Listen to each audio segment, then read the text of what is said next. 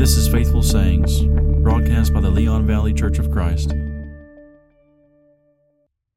Thanks for tuning in. Last time we began a new series on the book of Thessalonians, and we did a brief overview, and I encourage you to listen to that for some more historical background and context for the First Thessalonian letter. I'm just going to briefly go over some of that again before we actually get into looking at the opening chapter of First Thessalonians today. So if you'll remember, Christians in Thessalonica first heard the gospel from Paul when he spent 3 weeks preaching in the synagogue. If you read in Acts chapter 17, verse 3, he comes to Thessalonica, finds the synagogue, and Luke says he's explaining and proving that it was necessary for the Christ to suffer and to rise from the dead.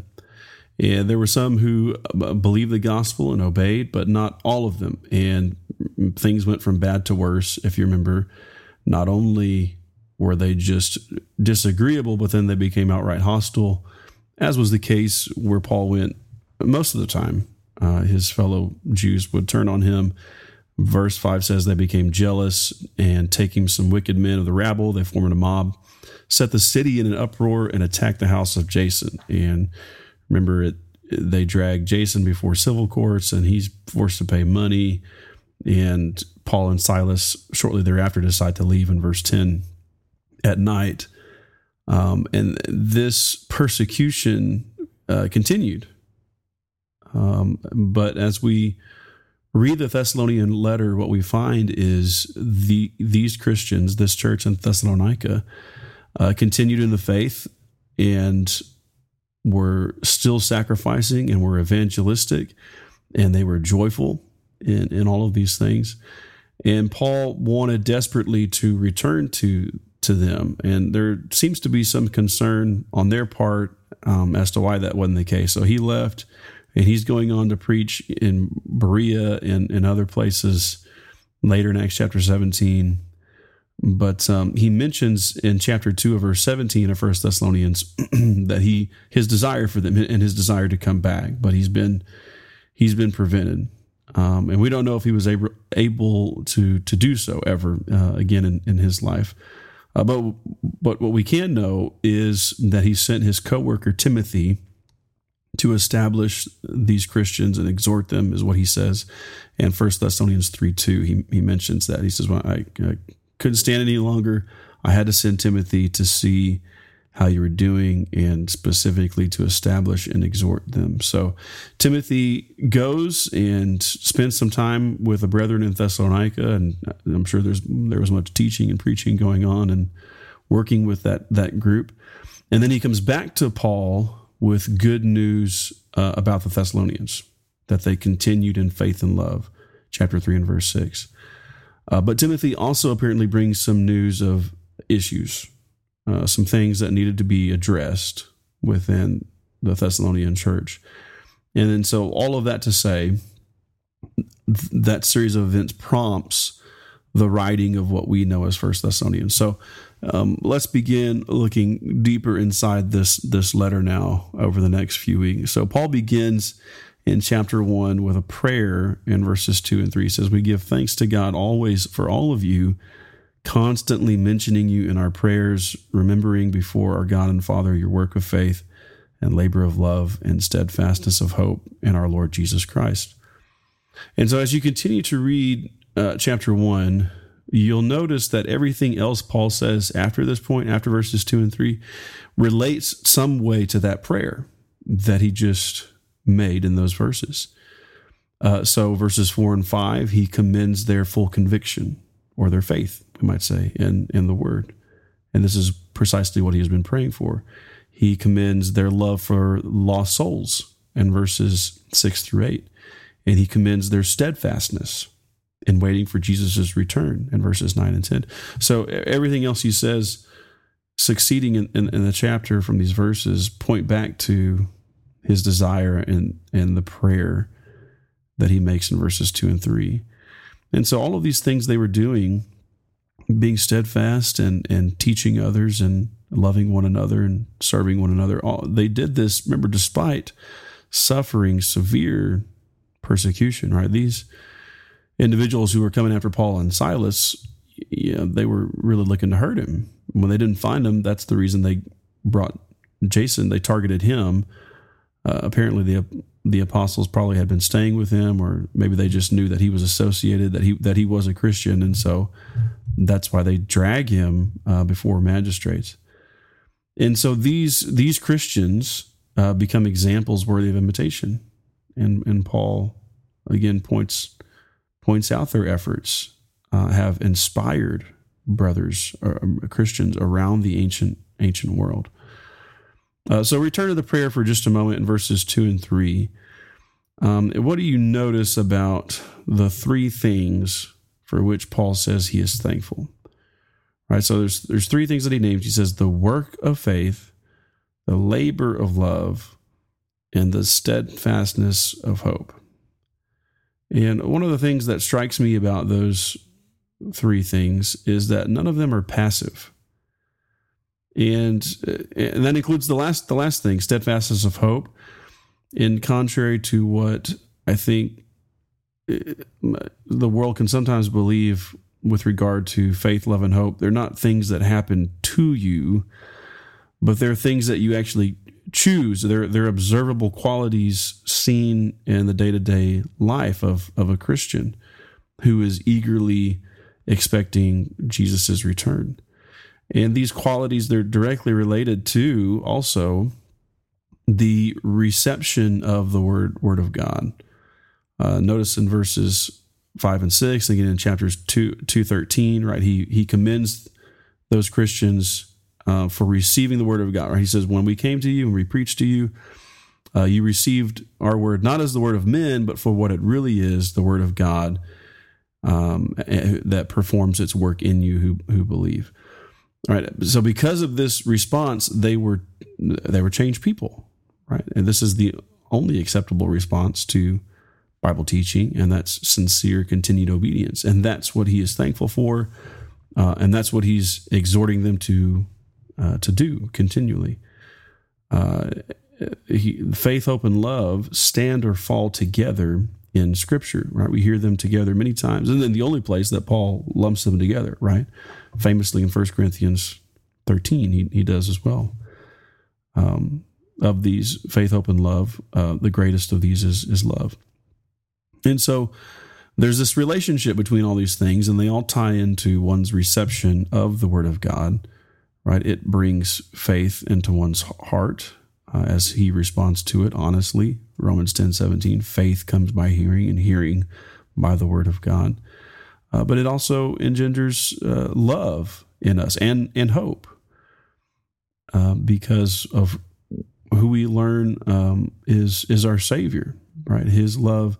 We love because he first loved us, and we learn of his love through revelation, through his word that he's preserved for us.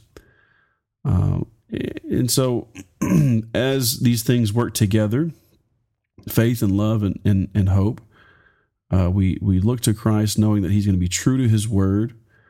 That's why these qualities are real and tangible and observable, because they become a reality in our lives as we understand the God that we serve is a God of his word, and he's going to be true to his promises of forgiveness and heaven and comfort and peace and strength and all the blessings that are found in Christ. And so the way Jesus explained it was this way in Matthew 10:42. He says, if anyone gives even a cup of cold water to one of these little ones because he is my disciple, truly I tell you, he will never lose his reward. And so what Jesus is telling us is that what you do matters to him. Even things that the world might say that, well, that's no big deal. You're giving a cup of cold water. That's not a massive megachurch human project, gospel blimp kind of effort, handing out pamphlet or anything like. Jesus is saying this: you give you do something for one of these little ones because they're a disciple, you're not going to lose your reward. And so you see what's happening. Jesus says, I'm paying attention. And so he knows if you are truly loving and serving his people, serving your brethren, especially those who are overlooked and forgotten. And your reward is directly related to that. Isn't that what he's saying? You will not lose your reward so long as you do this. And so you see how trusting obedience and love for others and clinging to hope, they're all connected to this anticipation of eternal life in him as we're looking toward heaven, right? So I can be confident and have confidence, and should have confidence insofar as I'm obedient to him. And that's not to say that I'm putting faith in my work. No, it's my faith is in him, and that's the reason that I'm doing these things, because I know he's going to be true to his word for reward and for punishment. And so this isn't the only place that this teaching appears. You'll notice it happens many times in the New Testament in Paul's writings. Let me give you another example from Hebrews chapter 6 and verse 10. So remember the Hebrews there. We're departing Thessalonians for a moment because I really want to drive home this point. Remember Hebrews, they were backsliding and due to persecution, so they were responding in the wrong way and were tempted to just return to Judaism and forget the faith altogether. And but the Hebrew writer says, I'm convinced of better things concerning you, even though we're writing in this way. And he says in verse 10 that God is not unjust so as to overlook your work and the love that you've shown for his name in serving the saints. Right. So again, these are work, love, faith. They're not just ideas, that are abstract and lofty on the pages of Scripture and we just talk about them. No, these are things that God sees and that he's not willing to overlook if they're done in sincerity as we serve others. He says, as you still do, and we desire each one of you to show the same earnestness, to have the full assurance of hope. Okay, show the same earnestness and what?